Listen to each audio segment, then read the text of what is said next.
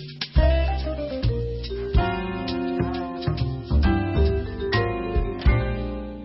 and welcome to We're Listening, the podcast all about Frasier. I'm Will. I'm Kay. And this week we're looking at Season 2, Episode 15, You Scratch My Book, in which Frasier questions his moral investment in the writing of a book forward to Dr. Honey Snow. So Kay, in this episode, at one point they go to the Book Nook, a bookshop where Honey Snow is giving out book signings. I want to ask you, as you know, someone who's always been pretty arts and culture minded, do you have a favourite bookshop on this cold earth? I used to really love in Birmingham city centre. There was a really beautiful Waterstones. Oh wow, yeah. Which is now the Apple Store. It is horrifying, yeah. I mean, and it used to be over 4 or 5 floors. It is like palatial, and now it's on 1 floor and it's an Apple shop. It felt like you were in like a library of some really old, like Versailles or something, didn't it? Yeah. It was beautiful. It was absolutely beautiful, and I could spend the entire day in there. Yeah. And now I walk past it and like I'm choking down bile because it's horrible. It's just. I honestly, when I first started going to town on my own with friends from school and stuff, I was probably like 14 or something. And it was like, a big thing, independence or whatever. We would just go and just read the books in there for like 3 hours. Like that was the height of fun for us. We'd like go get a Subway, we'd go to CEX and buy some cheap pre-owned games, and then we just mooch about Waterstones. And it's just, I look back on that with such nostalgia, and now it's an Apple shop. You just think, yeah, where has all that gone? It's like their flagship now. It literally looks like it could be their flagship UK store. It is that impressive because obviously it's a listed building. But yeah, I love that bookshop. Have you ever been to Astley Book Farm, which is fairly near us as well? I don't think so, no. Oh man, it's on the way like past Annesley, but it's like one of the biggest secondhand bookshops, and it's called the Book Farm because it's an old farm. So there's just barns full of books they've renovated with like the best cafe ever attached to it. Now that is a great place, but it's a secondhand bookshop, but it's not for charity, so they tend to really have expensive prices, and it's just I'm a bit reticent to pay like £5 for a secondhand book. I'm like, I could buy this for like a couple pound more off, the big bads on the internet. So, you've got to give me an incentive to want to buy from the secondhand. But yeah, excellent. Thank you for sharing that, Keith. Shall we tuck ourselves into Trivia Corner this week? Yes, let's. Excellent. We've been sent in the usual quest by Hamish and Corey. And actually, someone else contacted me in the week wanting to know where the best place to get trivia was. So I've directed them to Hamish because he kind of controls the non-quizmaster trivia section. So hopefully they're in contact with him. But that remains to be seen. I'll begin by reading Hamish's out to you, Keith, if you don't mind. So, question numero uno. Why should the kiddies brace themselves, in the words of Niles, why should the kiddies brace themselves? Oh, God. Kind of like a direct quote, I guess. See, the problem is, right, is that because it's Halloween, I for the first time while we've been doing this podcast, I've just been watching one episode a week and the episode that we're recording, and that's it. I've not been watching any of the Frasier episodes. Yeah. So that I'm very focused on R1. Likewise. But last night, because we're getting to Halloween, I watched the Halloween episode. Oh, so good, my juicy wench. Well, I was watching the one where they all come dressed up as their hero. Oh, Room Full of Heroes. Yeah. Okay. God, I hate that episode for the awkward moment. Yeah, but my instinctive reaction to this was, well, why should the kids be afraid? Well, Frasier's going to eat their brains, isn't it? Now I'm realising that I'm pretty sure it's a different episode. So I'm afraid it is. It's nothing quite so violent as brain eating. I mean, it's definitely something to do with Honey Snow's book. I think Niles is taking the mick. It's actually before Niles learns about this, I think. It's something separate. That's a little clue. God. It's not got anything to do with Honey Snow. God. I know. He says it as he enters Frasier's apartment. It absolutely should not be watching more than one episode a week. That's what I've learned. I've got no idea. Absolutely no idea. I'll tap out, yeah. Okay, so he comes in, he says, brace yourself, kiddies, it's raffle time. It's raffle time. That is why I hate raffles and being asked to take part in them. So I fully, what's the word? Empathise with the way the Frasier household reacts to Niles' entrance. Second question, Key. What won't help Frasier, according to him, from a quote, when recommending Honey Snow's book? What won't help him? Reading it. Yes, it is. That is such a good line. I recommend a book. Reading it doesn't help. Reading it doesn't help. Brilliant, Key. Well played. And finally, from Hamish's questions, when Daphne and Martin go out for dinner, what colour is the jacket that Daphne takes with her? A little visual one here for you, Key. Oh, God. I can hear a whole mess of geese screaming across the sky outside my window. I thought you were just trying to describe the workings of my mind. It's like a mess of geese. Okay. Probably not unalike. Oh, it's going to be a stab in the dark. Think about your towel primaries, Key. Oh, my towel primary. Okay, so we say red, blue, or white. I think that's what we said. Yeah, very American themed. I'm going to go with red. Oh, there it is. Well played. Well played. 2 out of 3. Key. You did pretty well there. And Niall Marsh got a question in as well. So thank you to Niall for sending this in. So this is the last one from Hamish's lot. In Honey's apartment, what is the woman in the painting doing? This is a fantastic question. What is the woman in the painting doing? And if you want a clue, it's something fairly domestic. It involves the domestic space. That's what I'll say. Hoovering? In an oil painting. She hasn't got a Dyson out, I'm afraid. Other vacuums are available. She is posing in front of the fireplace. Over it, Key, man. You are going to get cancelled for your terrible misogynistic opinion. You said it was a domestic. I thought it was like a domestic task, like cleaning. When I said that, I did think your mind was going to go to chores. So you can't be forgiven. Oh, that's hilarious. Oh, God. Thank you so much, Hamish and Niall. We had a good run, Will. We did. We've got to stop now, unfortunately, because we are going to get shut down. Thank you so much, Niall and Hamish, for those questions. Key, do you want to take it away with yours for me? And I'll try to refrain from digging any holes. My 3 questions, and I'll give you a little clue before I start. The hoovering is the answer to none of them. Okay, that's a good clue to have right off the bat. So question 1. Mm-hmm. What is the raffle prize? Oh, bugger. I really, really have no idea. Can you give me any kind of clue here? It is I've got not even an inkling. Musical. Oh, it's someone comes to your house and sings Ride of the Valkyries. What's her name? Like, not Mrs. Presley Bismuth, that's someone else. I think it's someone comes to your house and sings Ride of the Valkyries or something along those lines, but that's probably not enough for you to give me the point. Yeah, I mean, you've got about 70%. Yeah, okay. It's, I think, I'm not 100% sure. I think he says Mrs. Fitzgibbons. Yes, that rings a bell. Yeah, I think she's the soprano and she will come and sing Ride of the Valkyries for you. Right, it sounds absolutely terrifying, to be honest. I wouldn't want to win that. I'd much rather win a box of milk tray or something, the classic waffle fare. Okay, question number 2. And this one is visual. You do see it on the episode. Okay. Who produced this episode? Oh my God. I'm pretty sure it's the same producer for like most episodes, so you've got a good chance of getting it. Oh man. Do you give the necessary respect to the people behind the scenes? Well, I don't think I do. So maybe one of the big 3, David Angel, Christopher Lloyd, Peter Casey. I know there's a guy called Bill Carroll involved somewhere. There's a guy called Cy Duquesne. I'll give you a clue. It's a woman. Oh, bugger. Man, this is not a good episode for showing that we have any kind of feminist sensibilities. I'm just forgetting the women's names. I'm so sorry, listeners.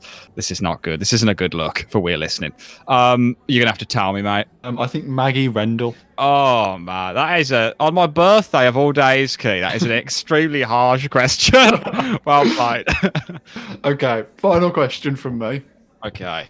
We hear the title of 2 of Honey Snow's books. Mm-hmm. What are they? Is it one of them like Don't Change You're Perfect? Yes. Okay. That's correct. I got that one. The first one he reads out, something about a rainbow. Oh man, that's the only word I can remember. Something about mental rainbows or chasing the rainbow, which sounds a little bit like an LSD advert. I was going to say, it sounds like a drug trip. Or Skittles, kind of plagiarizing Skittles. You're going to have to tell me, Key. I know it's to do with a rainbow. Is here, have a rainbow. Have a rainbow? What does that even mean? I mean, I know that's the joke, but like, at least try and come up with a platitude that makes some kind of sense. Not a great showing for me there, Key, this week. No, I don't think it's a great show from either of us. No, it's not. You've got a chance to redeem yourself though with Mischief Knight's questions. So let's read those out now. So question numero uno from Mischief Knight. Oh bugger. Sorry, Corey. Corey's first question is who will the winner of the raffle get to see? So unfortunately, we've already asked that. Corey, you've just got a great mind that works exactly like Key's. So we know that if something tragic would happen to Key, we know that you could fill his boots, or indeed mine. I don't know why I'm assuming Key's the mortal one between us. But there you go. So sorry, we can't read out your first question, Corey. But second question: Niles and Daphne are full of glowing adjectives for Wendell, the broker. Frasier and Martin only each offer a single one-word adjective when describing the broker. What are they? Okay, I think Martin, called him some kind of a genie. He does. Wow, I did not remember that one, so well played. I've no idea what Frasier's was. Wow, man, that's the one I'd have remembered, not the other ones. That's interesting.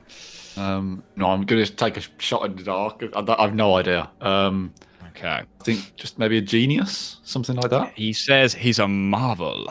That broker of yours is a marvel, Niles. It's a great little line there. But yes, you got one of them, Key, so well played. Question 3. When considering all of the Honey Snow isms openly recited throughout the episode, what is the first gift via her writing does Honey Snow offer to the audience? Offer is in, like, I don't know, like a figure of speech, so like, here, have this. But I think you might be there with that. Okay. I'm guessing then, given we've gone through the titles of her book, is it here, have a rainbow? Yes, it is. Well, but again, Corey, we kind of undersold you a little bit there because it's kind of... We mentioned the book title, but that's an excellent question. Like, really thinking outside the box and how to phrase these. Corey and Hamish are keeping us on our toes. But yeah, thank you so much for sending those questions in. Not bad there, Key. I mean, you got Gina, you got Rainbow. So I think a pretty good showing. You've redeemed yourself, whereas I have not been offered such an opportunity. So I'll just have to wallow for the rest of the episode. Thank you, everyone who sent in questions this week. Keep them coming as always. So, Key, this week, getting into the review, Animation Watch. Now tell me what it is, please. And it's very apt to what's happening right now outside my house.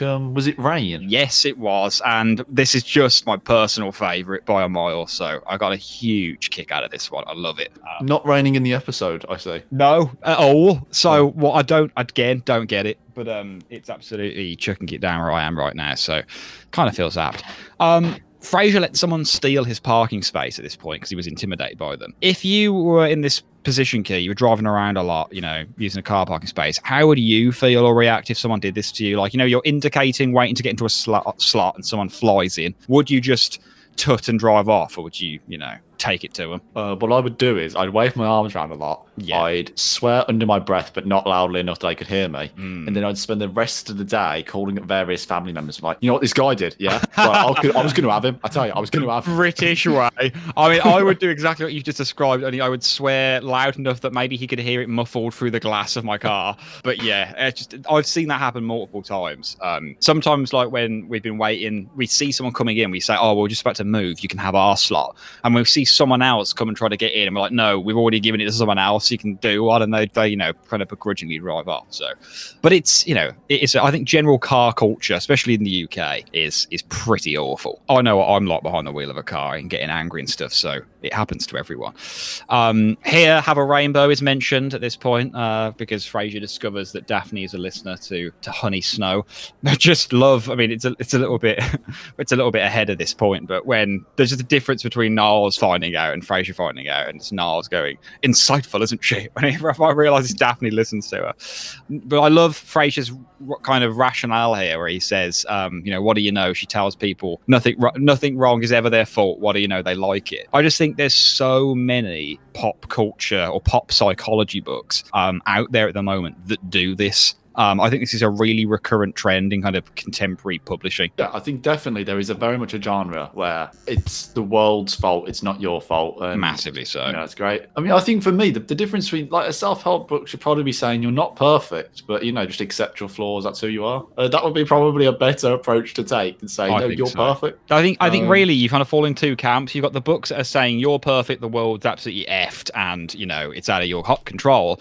And then you have books like How to Win Friends and Influence Influence People by Dale Carnegie, you know, really famous, where it basically it's full of just crap generalizations and platitudes and stuff, but it's also just turning people into like social sociopaths where you don't care at the interactions you're having as long as you're coming off as charismatic and confident, and there's very little middle ground, I think. I don't tend to read or have ever read these kinds of books, but I'd be interested to see, because they're very popular, if any listeners do, if you've ever, you know, personally been helped by self-help books.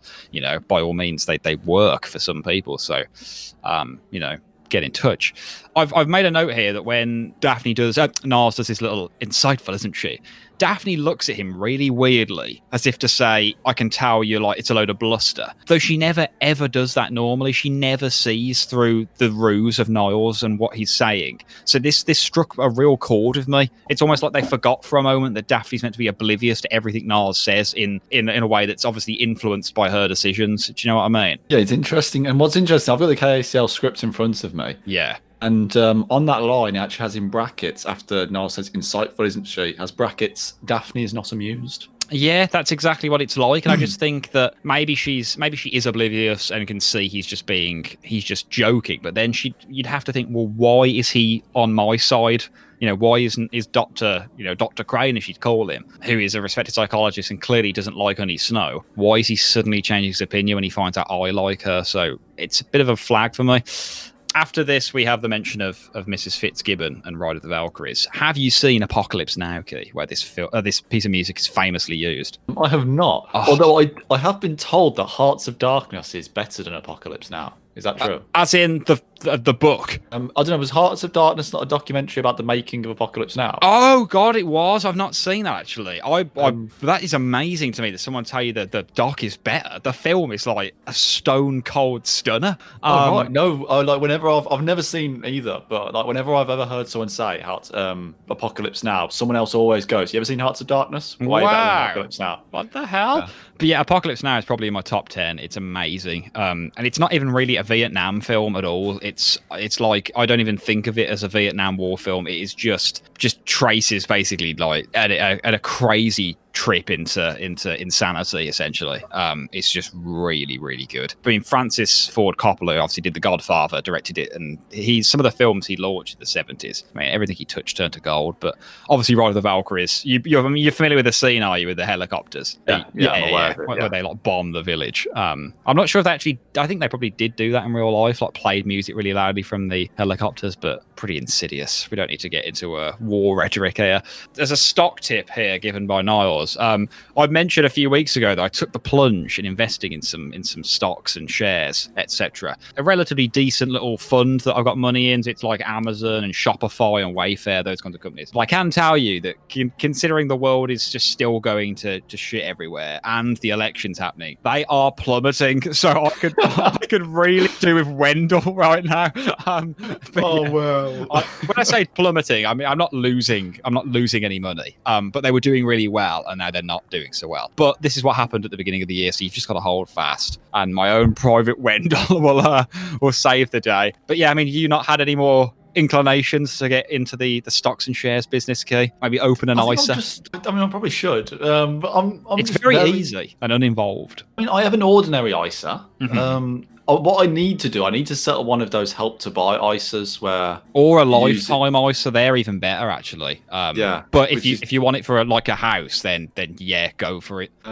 But I can't. I don't have. I'm very, very lazy. I don't want to go. Lazy. Give me basically that's all it is I just can't be bothered to go to the bank and set it up. To be fair, you can do all this online these days. I set up the stocks and shares one online. Really, I just assumed because it's been an ISA and all that sort of thing that I'd have to go in. Nah, honestly, you can. I think most of it's online now. You'd be hard pressed to find a physical outlet anymore to go to. Like, they're all closed. All the ones in Coles and stuff. We used to have loads of banks. They all get shut down. They're the first thing to go with online banking and stuff. A little bit of incontinuity here, maybe. I wondered how you flag this line. Martin is actually annoyed that he's going to miss his whirlpool therapy. Yet every time we see him having any kind of physical therapy, he absolutely hates it. So what's the deal here? Yeah, and also Daphne says, "Oh right, I forgot. You forgot the one thing that your job is that you're employed to do." She's just rapidly become someone who just lives with them. Like she has no actual kind of late laborious role in that dynamic, that family dynamic. It's just where would they do the whirlpool therapy in Frasier's bath? Would he let them like gyrate in his bath? I don't think he would. I don't know. It's just the fact that Martin's annoyed really flagged for me because I'm like, you hate this. I mean, whirlpool therapy is actually meant to be really good. I think for like his hip thing. That's probably what he should do more often than just Daphne like yanking it on the floor. Like I think being in water and stuff's actually one of the best things you could do. So I'm surprised that's not mentioned more often. But there we go. Niles has a seminar joke here, Key. Do you want to tell listeners what this one is? Because we love these when they recur. Oh, is it? He's got his compulsive spending seminar, and he's happy to unload the rest of the raffle tickets. Absolutely.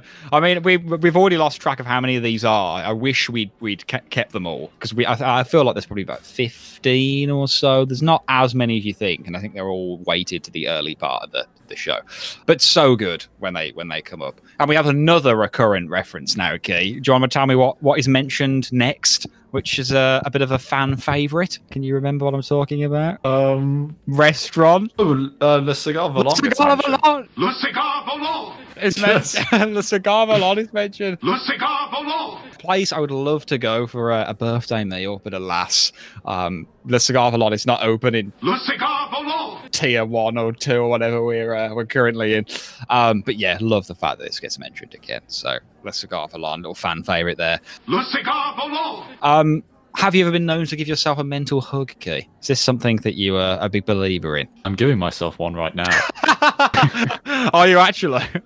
It's actually more of a Heimlich maneuver, to be fair. I mean, do you have a thing you do to de-stress at all? Do you have any kind of rituals or anything that helps? I mean, and this can be as literally as frivolous as, it could be literally something as simple as staring out the window for a bit. I mean, do you have any techniques? Not really. I embrace the stress because oh god, I've had to learn to live with it. So I mean, it's what I really, really hate is yoga because they're all like really calming and like, okay, now just breathe. No, and I'm like, no, okay, I'm just getting more and more agitated. I like things like this. I've tried like mindfulness and that app Headspace and stuff. I've given them a whirl. The app was a little bit annoying. The guy's voice is kind of obnoxious.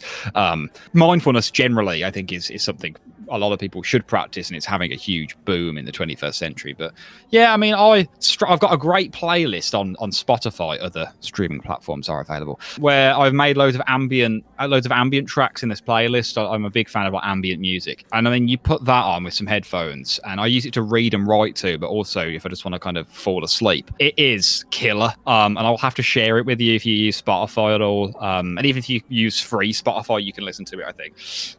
But it's got some great stuff in there to de-stress and relax. So definitely something to bear in mind.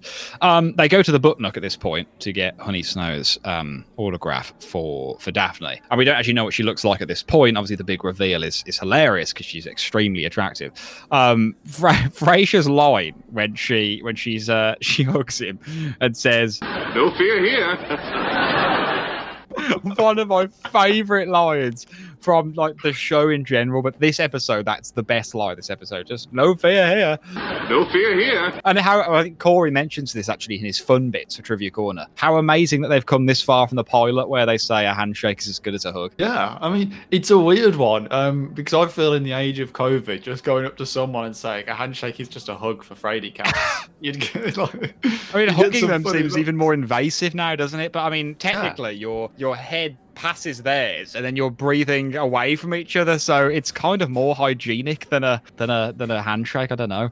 If there's any medical experts listening to this, could you tell us, is there a greater chance of passing on pathogens through a hug or a handshake? Please do. And also, can you tell us, if you ever hug people, do you also go no fear here? I mean, at least he says it beforehand. I think it'd be a lot creepier if he went in for the hug and then just whispered into her ear, no fear here.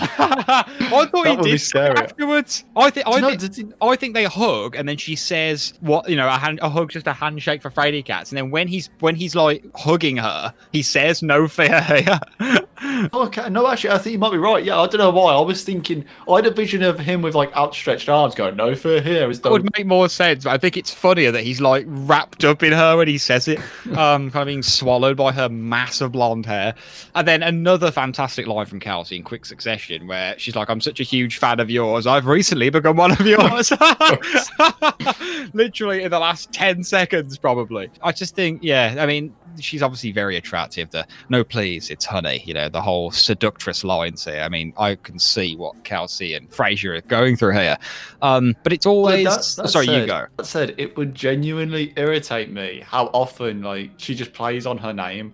Oh, man. At the end when she goes, "You won't be getting any honey tonight." Like, that genuinely irritates me. Third person, man. I'm like, man, I wouldn't want any now. I'm not Winnie the Pooh, mate. Okay, you're not that. I don't need that much honey.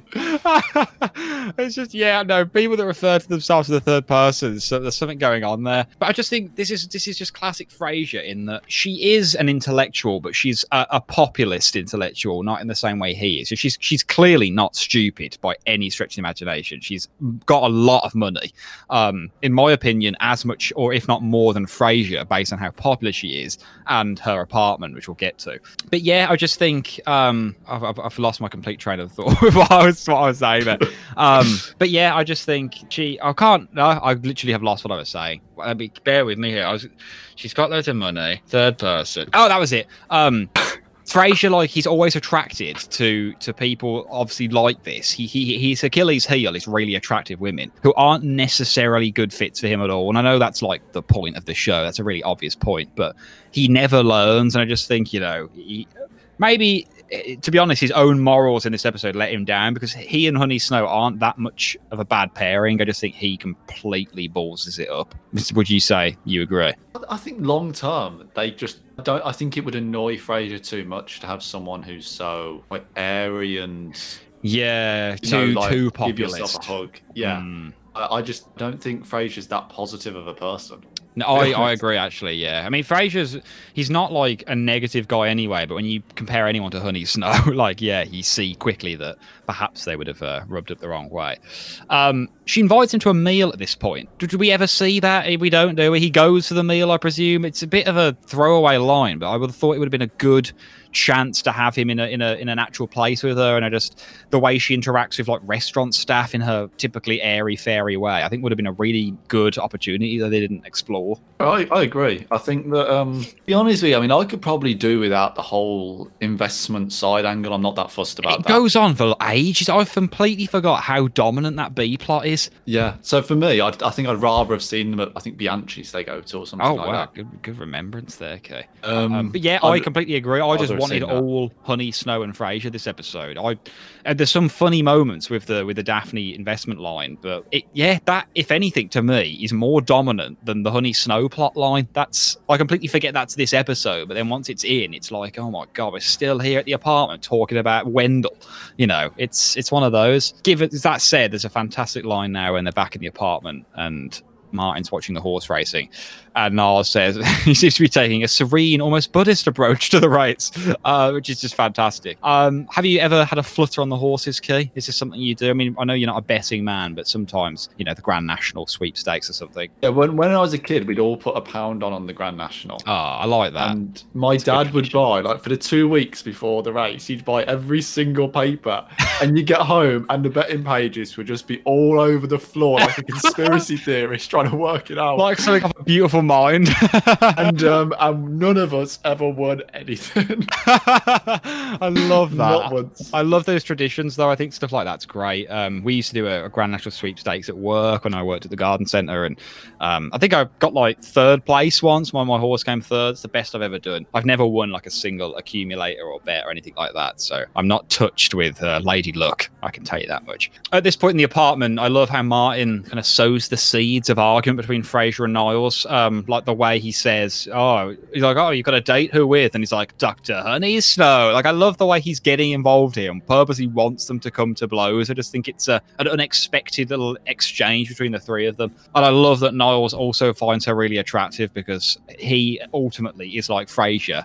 They're both ruled by their pants, in so to speak, in a lot of ways, and I just love the way he responds to her. Yeah, I just think this whole scene is great. I mean, the Frasier line, "Analyze them, she could star in them." I mean, that is just amazing. I mean, what do you make of this scene? Yeah, I mean, my favourite part of this episode is the Niles and Frasier interplay when Niles is sort of chiding Frasier about his relationship with Honey Snow and the forward and all that sort of thing. Yeah. And I mean, you've said recently, some of your favourite lines. For me, my favourite line in this episode is when Honey Snow says to Niles about she read a wonderful article of his. He just responds because of fact, "Yes, and I believe I read your quiz in Cosmo. Is your guy a stud or a dud?" I've actually made a note love of that. I've made a note of that line because I remember the first time I ever read Cosmo. It was I was in my auntie and uncle and that and cousins briefly moved to Barcelona like years ago, and I remember going to the bathroom and one of my auntie's issues was in there, and I was like, "What the hell is this magazine?" And I just started reading it. Obviously, I was about 10, 11. I was like, "Jesus!" I was like, what is this? But yeah, I mean, Cosmo's got a really funny rep as like exactly like Niles says, those kind of popular quizzes. It's like, 10 reasons why your guy is bad in bed. Just so funny. But yeah, and I love how Frasier kind of dismisses Daphne at the door when Honey Snow arrives just before that. He kind of like, she says her little joke and then he kind of just like ushers her away with his hands, which was just a nice little bit of physical acting. I've made a note here that she's basically as prolific as Stephen King. She's written so many books, and the only comparable guy I can think of in my own life is Stephen King, who just seems to write like his life depends on it. I don't know how writers do this. I've been working on a short story for the best part of 2-3 months now, and I don't think it'll ever be finished because it's like this is boring, this is rubbish, this isn't good enough. I have no idea how he does it, and I'm actually reading a Stephen King book right now, so that's kind of a little coincidence there. It's Joyland for anyone who wants to know, which is a great little book. I find it really admirable when writers like Stephen King can just churn out books so quickly when they're actually really good books. Yeah. But there are a lot of very, I don't want to be harsh here, but some very dodgy writers who churn out books and none of them I don't think you're being harsh. People like James Patterson is like one of the most famous. I don't know if he's American or British, but does he actually write his own books? No, he has like a factory of ghostwriters. It's insidious. It's awful, really. And then you have, people like Danielle Steele also writes loads. R.L. Stein as well. When I was a kid, he used to churn them out. I know they're all relatively short, but he used to churn out. He wrote all of the Goosebumps books, and there's a good 50 or whatever in the original series. He wrote all of them in the space of 5 years or something. Crazy, isn't just it? The 90s, he went mad, and I just think, it's absolutely crazy. I just think he really churned them out. But yeah, I mean, if anyone's got a particular favourite writer who writes absolutely shitloads, then please let us know who they are. I'm sure there's other Stephen King fans here listening, and it is Halloween, so it's pretty apt. Ooh.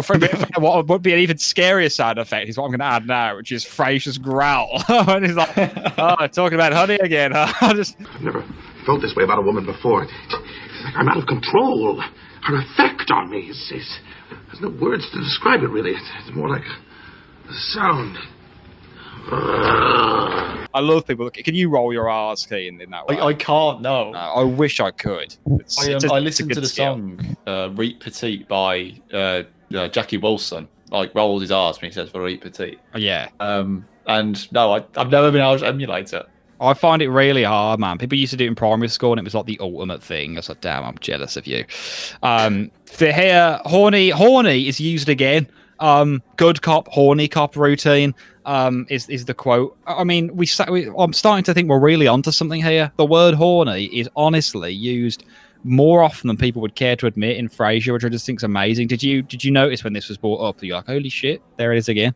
Yeah, it is. I mean, it's something, once you start looking for it, it appears more than you realise. It does, and clearly it's a funny word. It always lands. It's always workable into a joke. So I really like that.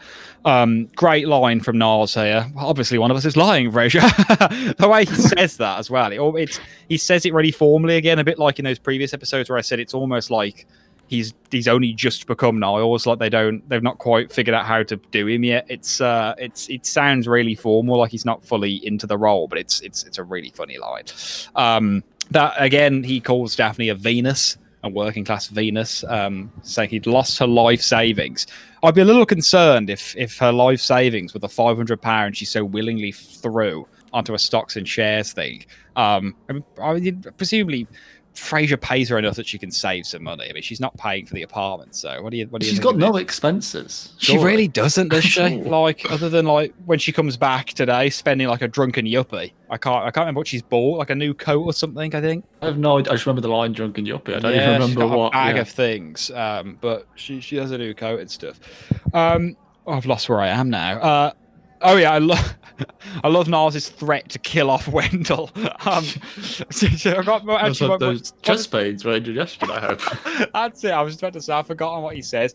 That is hilarious to me. Just the fact that he made Wendell up. Oh no, did he make Wendell up? Because obviously, I think Wendell's a real person, and Niles is just gonna pretend to kill him off. Yeah, because he's original to begin with, because he actually does make the money. Yeah, I feel sorry for Wendell at this point. A little something I enjoyed here. They're going to a restaurant called Chicken. The chicken is excellent. Where the chicken is excellent, and the supple breasts. There's another reference in a different episode to a restaurant very similar called Pizza. Yes, I think, does Frasier do an advert for that? He does. It's at KSCL, and I wonder if there's any other restaurants that are thrisely named. Because I just think it's a nice little throwback here. They could literally be next door to each other, and you could just kind of, get the best of both worlds there.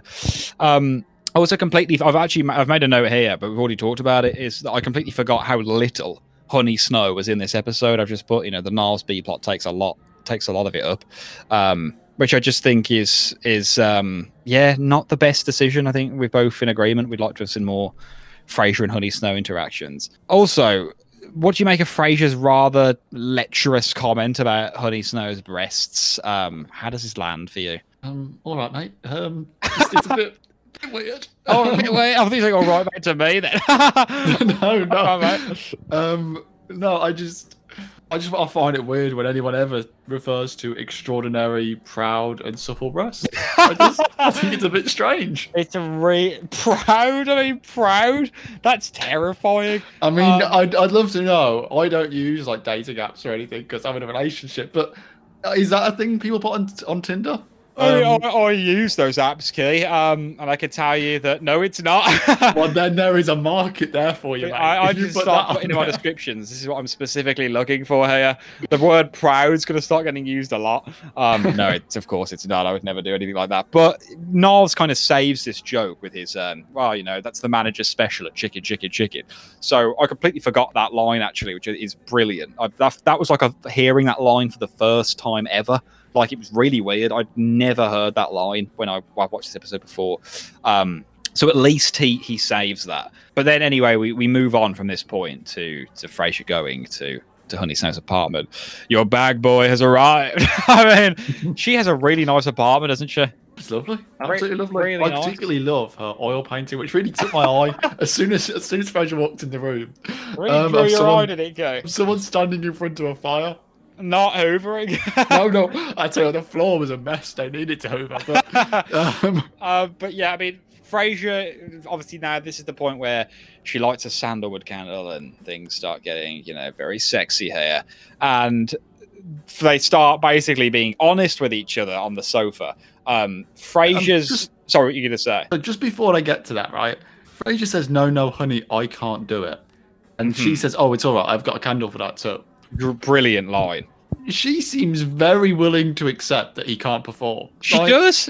Is this something that happens to her quite a lot? That with guys who can't perform. That she has a set of candles for it. It's a very good point. I just think she's just so understanding that it's kind of the dream scenario because otherwise you literally want to crawl inside yourself and die. So fair play to her for trying to keep the magic alive is what I'll say. I think Honey deserves a lot better than Frasier. I'm going to be honest here. I think Honey is the better person in this episode just because she writes slightly popular pop psych fiction does not make her any less of a nice person. And she does everything right in this episode as well as being immensely attractive. So I don't think Frasier realizes what he's got here until he starts using lines like jejune, which is just amazing. What does the jejune mean? Basically, I think it just means like a little bit like simplistic and vapid. Okay. A bit like a platitude. I'm gonna look it up. Jejune means naive, simplistic, and superficial. There you go. There you go, mate. Well done. Wow, I even got one of the words. But yeah, superficial basically. So using what's it called, franglais, like French and English together. I think is always a recipe for a good joke, which Frasier lands here. Her third person reference, there's no way you're getting Eddie Honey, is fantastic. And she also says, I believe a poet once said, it ends not with a bang, but a whimper. Can you tell me what poet said that, Key? Or indeed, if you know the poem, I'd be amazed, but take a stab at the poet. I definitely don't know the poem. But you've heard that line, yeah. I've heard that line, yeah. I think I could be wrong. Is it T.S. Eliot? Oh, yes, it is. It is. Well played, Kay. Where's that come from? It's just, I feel like I've heard that line a lot. And you probably looked it up at some point, just like out of curiosity. And I think it's just one of those lines that because you hear it quite a bit. And also, I mean, I don't know that many poets, to be honest with you, so it was a 1 in 5 chance. 1 in 5. It is T.S. Eliot from the Hollow Man, I think the poem's called, or the Invisible Man. I think it's the Hollow Man, one of the two. I get them confused because there was a film called Hollow Man about a guy who could go invisible, so I tend to get very confused. But yeah, T.S. Eliot, famous modernist poet from the early 20th century. Did I miss in the closing credits here, because there's a Viking woman?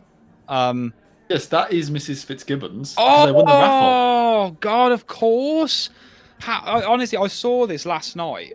Admittedly, I had something to drink, so that's probably why some of my note taking's been a little bit erratic. But I couldn't put two and two together. What the hell is going on here? I felt like I was high.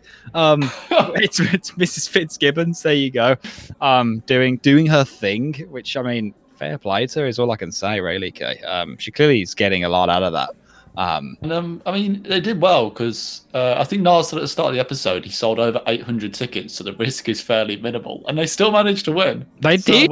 Well done. Wow. Yeah. I mean, and she clearly she commits to the performance, which I think is all we can ask for from Mrs. Fitzgibbons. That just leads me to ask you, Kay, is this episode in your top 10?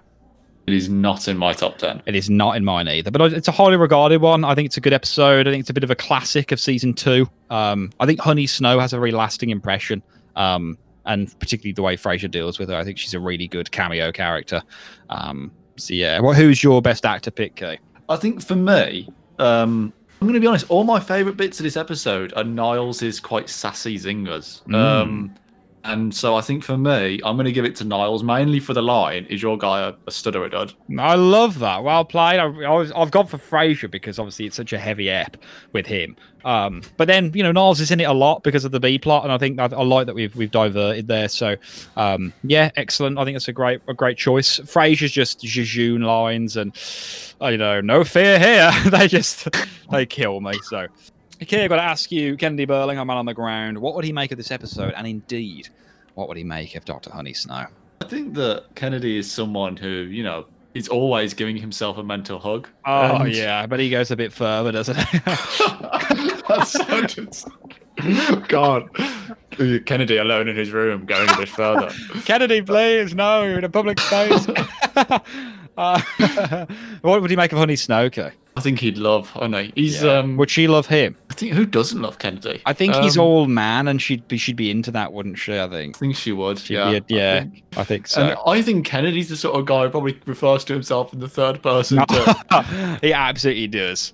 They just stand there going, "Honey loves you, sweetie. Kennedy loves you too. Kennedy loves you too." And Kennedy doesn't need no candle to perform. Who's crazy anyway this week, Key, is all that remains before we jump into listener mail. And I have picked a good little line for you this week. I have picked it ahead of time. I normally forget. And it is, why don't you do it? Why don't you do it? Who says that line? God. Could be anyone. It could well be, so excuse my yawning. I've gone really lightheaded all of a sudden. I don't know why. What did it cough? My first thought is that it's something to do with book, obviously. Mm-hmm. Maybe one of them asking Frasier, why don't you do it? Why don't you do the forward? Yeah. So maybe Daphne, maybe? I'm afraid it is Roz. And it's when they're at the Book Nook. And Frasier says, it's unbelievable. Here, get an autograph for me, will you? And she's like, me? Why don't you do it? I have my reputation to think of. Oh, what's the big deal? So, I mean, we have that line twice, actually. Martin saying, what's the big deal as well? So, really excellent. But yeah, it was Roz. Do you want to jump over to listener mail this week, Key? Yeah, let's do it. Roz, who's our next caller? Okay, so listener mail this week. Quite a few of you have written in as usual. Thank you very much. As usual, we might have to abridge some of the comments if they're just a little bit too long, but we have read them, don't worry, and appreciate everything you've written. Sydney Ass Basket kicks us off this week. I wasn't at work last week, so my usual Monday morning listen to the podcast was interrupted. However, this week I got a pleasure I had not had since Will introduced me to this very podcast a few short months ago. I missed the days of binging the podcast episodes, but what a delight to have 2 episodes saved ready for my return to work this week. Retirement is Murder was a brilliant episode, and I really enjoyed the podcast episode as much as I enjoyed the TV one. Hamish and Corey, plus all the others, really do know how to write a trivia question. Don't worry, I'll be back with some on special occasions soon. My last was my Coffee with Niles. Already looking forward to next week's. From the desk of Sydney Arsbosque. Thank you, Sydney. Next up, we've got Ludicrous Popinjay, who says, great episode, guys. For him, it was a bit of a meh episode. Not one of the stronger ones. The solution was kind of forced and has to wrap things up. He does love David Hyde Pierce's line of, it's not so very far-fetched. That's so good, so good. He also says that he identifies with my interest in the Kennedy assassination, has been very, very interested in it, and asks whether I'm a conspiracy theorist or a lone nutter. He thinks that Oswald was exclusively the trigger man, but wouldn't be surprised if he had some assistance behind the scenes. I'd just say quickly, I actually think the background of Lee Harvey Oswald is really, really interesting. That he went and lived in Russia for a little bit, but it was too damn cold, so he came back to America. Yeah. And I think that if I was planning to assassinate the president, which I'm not planning to do, I think that Lee Harvey Oswald is the kind of guy I would want as a fall guy. He's just suspicious, isn't he? Suspicious, rather. Yeah, he's that sort of bloke who you could easily think, oh, he's a bit of a nutter and he's going to kill someone. So, yeah, I wouldn't be surprised if there was a nudging in the background, maybe. But who knows? I think I would probably be. I think I'm lone gunman, but that he was put up to it. Personally, I mean, I've got no investment in either. You know, I'm very open-minded about a lot of things. I'm not a conspiracy theorist, nor am I a hard skeptic on pretty much everything. So, yeah, I think it's probably likely he did pull the trigger that killed Kennedy, or fired the bullet. But you know, I do not think he acted alone. Yeah, there we go. But sorry, did you want to read a little bit more, Popinjay? Yeah, back to the ludicrous Popinjay. He says that baseball is probably the closest to European football in terms of the pace of play.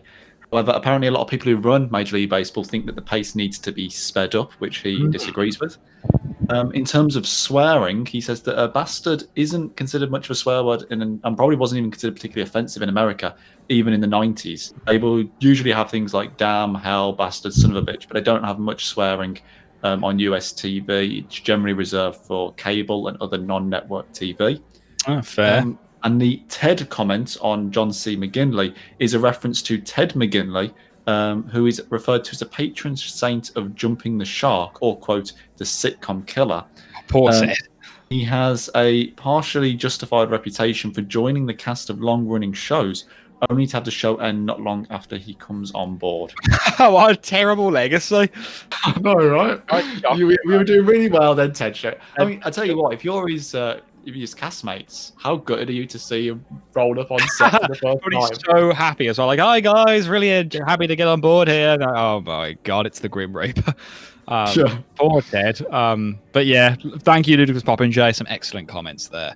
DSock simply put the clapping emoji. Nice and simple one there. Thank you very much. Reclia put, a fellow Edgar Allan Poe fan I see. I discovered him thanks to his quotes appearing in a GameCube game called Eternal Darkness. I don't think I played Eternal Darkness. If it was GameCube exclusive, I won't have. Though I did play a PS2 game called Eternal Ring, which was pretty awful and very unheard of. If anyone played that, I'd be really interested in hearing. But yeah, I love Edgar Allan Poe. I've got a giant collection of his works literally sitting on the shelf above me, actually. The moment you brought up Daphne's quota being knocked up by Marty reminded me of something. Here it's used, as you said, to be woken up, but later in Something Borrowed, Something Blue, Simon says to Daphne, what? You knocked up or something? Meaning literally what we think about pregnancy.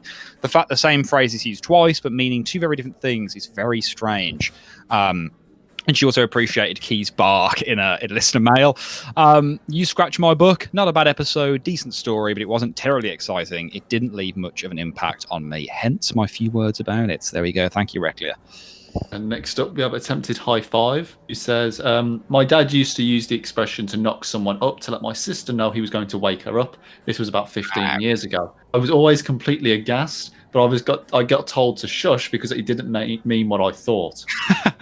Also, I didn't think someone else would make the Heavy Rain connection. I don't think it was intended, but I love that game. So many good British actors doing American accents. There you go. So that was in the reference to the game with another Inspector Shelby, Detective Shelby committing a murder. So, I did not think anyone listening would be familiar with Heavy Rain, let alone someone who listened who bloody played Oblivion and commented on iTunes, all those weeks ago, Cyrodiilic Brandy, which was just insane to me. But there you go. So cracking. Analog Dandy, I believe, is a first time listener mail. But hey, Will, long time listener, just getting to you for the first time. You mention a monkey being the killer as a somewhat Lynchian thing to be done. Well, here you go. I can't believe I forgot this, but thank you, Analog Dandy. But this year, I think, David Lynch did a short film in which he interviews a monkey who's on trial for murder, and he's the detective, and he's literally speaking to a monkey in a detective room. I have no idea what it's like, but it's Lynch, so it's probably really watchable and compelling. But there you go. That's amazing to me. And I really subconsciously was not trying to reference that. But there you go. So if you want some more Retirement is Murder action, go and find it on Netflix. Okay, next up we have Argle Gargle Google Goop. Okay. Thank you. Really committed to it. He agrees that the inconsistencies between this episode and previous episodes were a bit puzzling. The details of the murder and Nars's view towards Las Vegas. He also questions why the writers didn't make Helen any taller, as 5'7" is not tall, particularly even for a woman, and your average male shooter could shoot from a downward trajectory for someone of her height. Right. He also, I'm not sure, is it he or she? Do we know? I don't think we know. Okay, well, they also suggest that perhaps Roz was able to get her season tickets to the Seahawks and the Sonics as a favour from one of her friends in high places, a bit like the old senator she saved the life of, or the guy she contacted to get Frasier and Niles into La Porte d'Argent. I like that. A bit of trivia: Mary Steenburgen, who was the guest in I think Retirement is Murder, is actually Ted Danson's wife. Wow, I didn't know that. I didn't know that at all, no. They were newlyweds when this was recorded, and given that Sam actually appears, not in a few episodes' time, possibly next episode, literally next week, yeah. Then that could be a connection as to why she appeared in the show. She's also an Oscar winner. Wow. And interestingly, as they note, the Frasier across the seasons does have a plethora of Oscar, Emmy, Tony Award winners and nominees. John Mahoney himself is a Tony winner. And so it seems that it was a really coveted spot for actors to try and get a guest slot on Frasier. Yeah, the pedigree, as they say, the guest star pedigree is extremely high on Frasier. I just think you can't say that about many shows that were around in the 90s. Just the quality everywhere, behind the scenes, front of the camera, is just so good. But yeah, great comment. Cam Winston, our quizmaster, Hamish, has put, To answer some of your monkey and wildlife questions from last week, which we had many, where he put, here's some fun facts for you. New Zealand, bearing in mind our population is only 5 million, that always blows my mind, has of early 2020 30 million sheep and lamb, 67,000 farm goats, plus tens of thousands wild goats, 11 million dairy and beef cows, 2 cows per person. That's insane. As for our primate situation, we have 12 species of monkey or ape. Out of those 12, all 12 are in a zoo or wildlife park. Owning monkeys in New Zealand is illegal, as is owning any kind of exotic animal, which I assume it is here in the UK too. I wouldn't know for sure, but I feel like we're pretty aligned with New Zealand on most things. So sorry, Will, there are no primates roaming the streets. These 12 breeds are lemur, monkey, orangutan, gorilla. You see that? I know how to say capuchin. I never know how you say that. Yeah, I think it's capuchin. Capuchin. Yeah. So I don't know that. Siamang, macaque, baboon, tamarin, marmoset, gibbon, chimpanzee. Chimpanzee to chimpanzee. Exactly. Think of Troy McClure. It does, doesn't it? Honestly, I genuinely some days I walk down the street and I just hear Troy McClure going, "Oh my God, I was wrong." He could talk, I can sing. So good. Can I play the piano anymore? Of course you can. Well, I couldn't before. That's such an amazing sketch. Anyone who doesn't know what we're talking about, go and watch A Fish Called Selma. On the Simpsons episode. Arona Park, for example, Hamish continues, an 80-hectare open-range wildlife park just outside of Christchurch, where I live. There is a gorilla breeding program starting the next year in partnership with Sydney Zoo. I'm also lucky enough to work for a company who has helped sponsor the gorilla enclosure there. We only have 4 main poisonous animals here: the katapo, red back and white-tailed spiders, and the blue bottle jellyfish. But they've got a lot of other pests as well.